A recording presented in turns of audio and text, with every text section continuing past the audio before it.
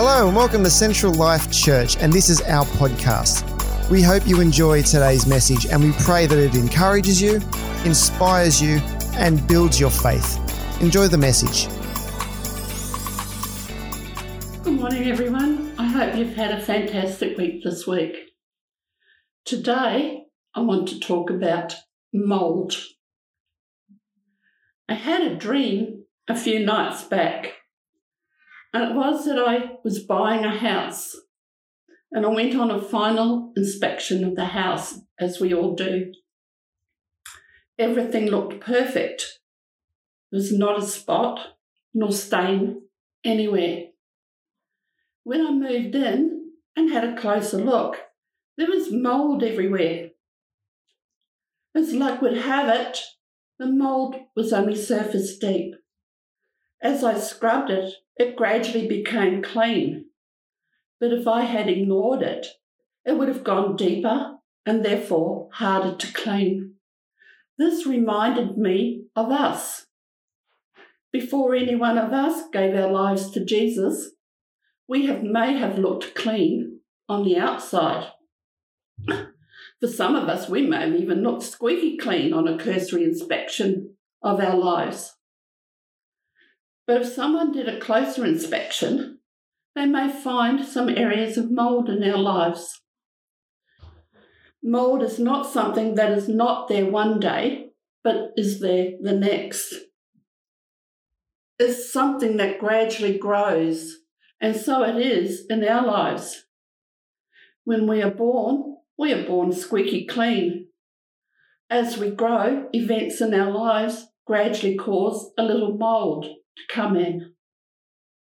As we grow older and become more influenced by the world around us, the mould is growing deeper in our lives. But because it's happened so slowly, we are actually unaware of it.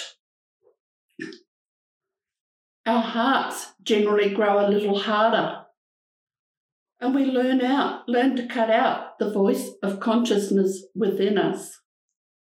I myself say our conscious is the Holy Spirit talking to us about the rights and wrongs of life. Experiences in our lives have caused the mould to get more of a hold on us and grow deeper in our lives. We eventually cut out the voice of the Holy Spirit. We become busier and more active to fill the gap left by the absence of the voice of the Holy Spirit, or if you like, the voice of our consciousness. Meanwhile, we are blissfully unaware of what is missing or causing the emptiness in our lives. Some of us may have never stepped foot in a church or Sunday school, and therefore have no idea of God apart from someone old people may worship. Others may have gone to church or Sunday school, but cast the lessons aside because we were after approval from the majority around us, or have been hurt in the church setting or by people within the church. A lot of things cause the mould to grow in our lives. Unforgiveness, hatred towards someone different to you, lying, cheating, etc. The mould may start off as a surface-only thing and can easily be cleaned. The longer we ignore the mould or sin in our lives, it gradually gets deeper with more layers and therefore harder to clean. The more mould we gather, the harder our hearts become towards God and others. But our lives don't have to stay mouldy. Bleach is the only effective thing to cleanse mould, but there is a hope, and that is in Jesus. The blood of Jesus is what cleanses the mould from our lives. Ezekiel 36:25-27 says, "Then I will sprinkle clean water on you, and you will be clean. I will cleanse you from all your filthiness and from all your idols. Moreover, I will give you a new heart and put a new spirit within you. I will remove the heart of stone from your flesh and give you a heart of flesh. I will put my spirit within you and cause you to walk in my statutes, and you will be careful to observe my ordinances. This is what happens when we turn our lives to Jesus. We don't have to stay covered in the filth and mould that the world and our experiences has covered us in. The Bible often speaks of wrongs in our lives as dross. Ezekiel 19-22.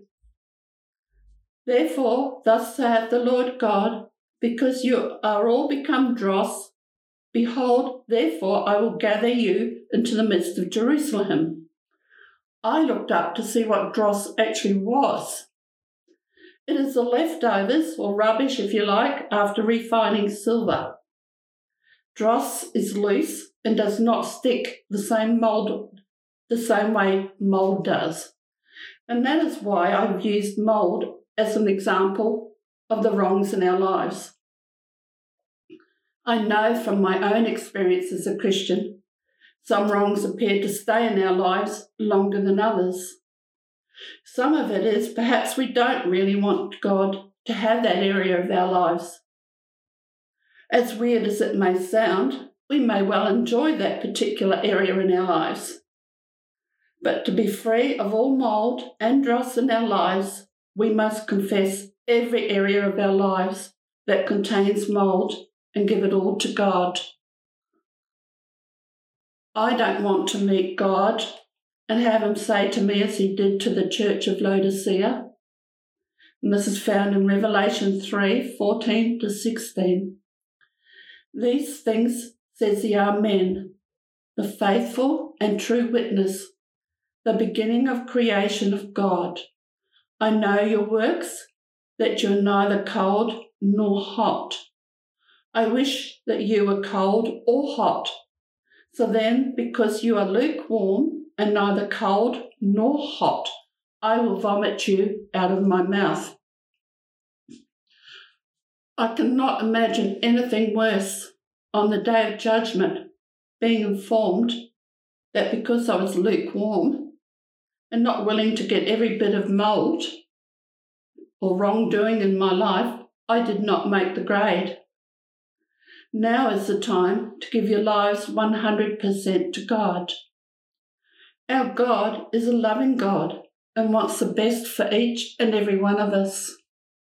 And the only way for us to have the best is all the mould must go and our lives given 100% to Jesus. Heavenly Father, I do thank you. I thank you for the chance to get rid of all the wrongdoing in our lives. I thank you that your Son died for us to enable this to happen. And Father, I just pray that not one of us will meet you on the judgment day and be told that we were lukewarm and we're no good. So Father, I just ask that each one of us will be willing to give our lives 100% to you.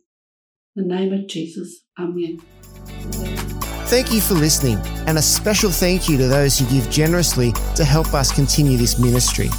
To support us, visit us on the web at www.centrallife.com.au or at the PayPal link in the description. To find out more about us, follow us on Facebook, and you can also find us on YouTube. We'll see you next time.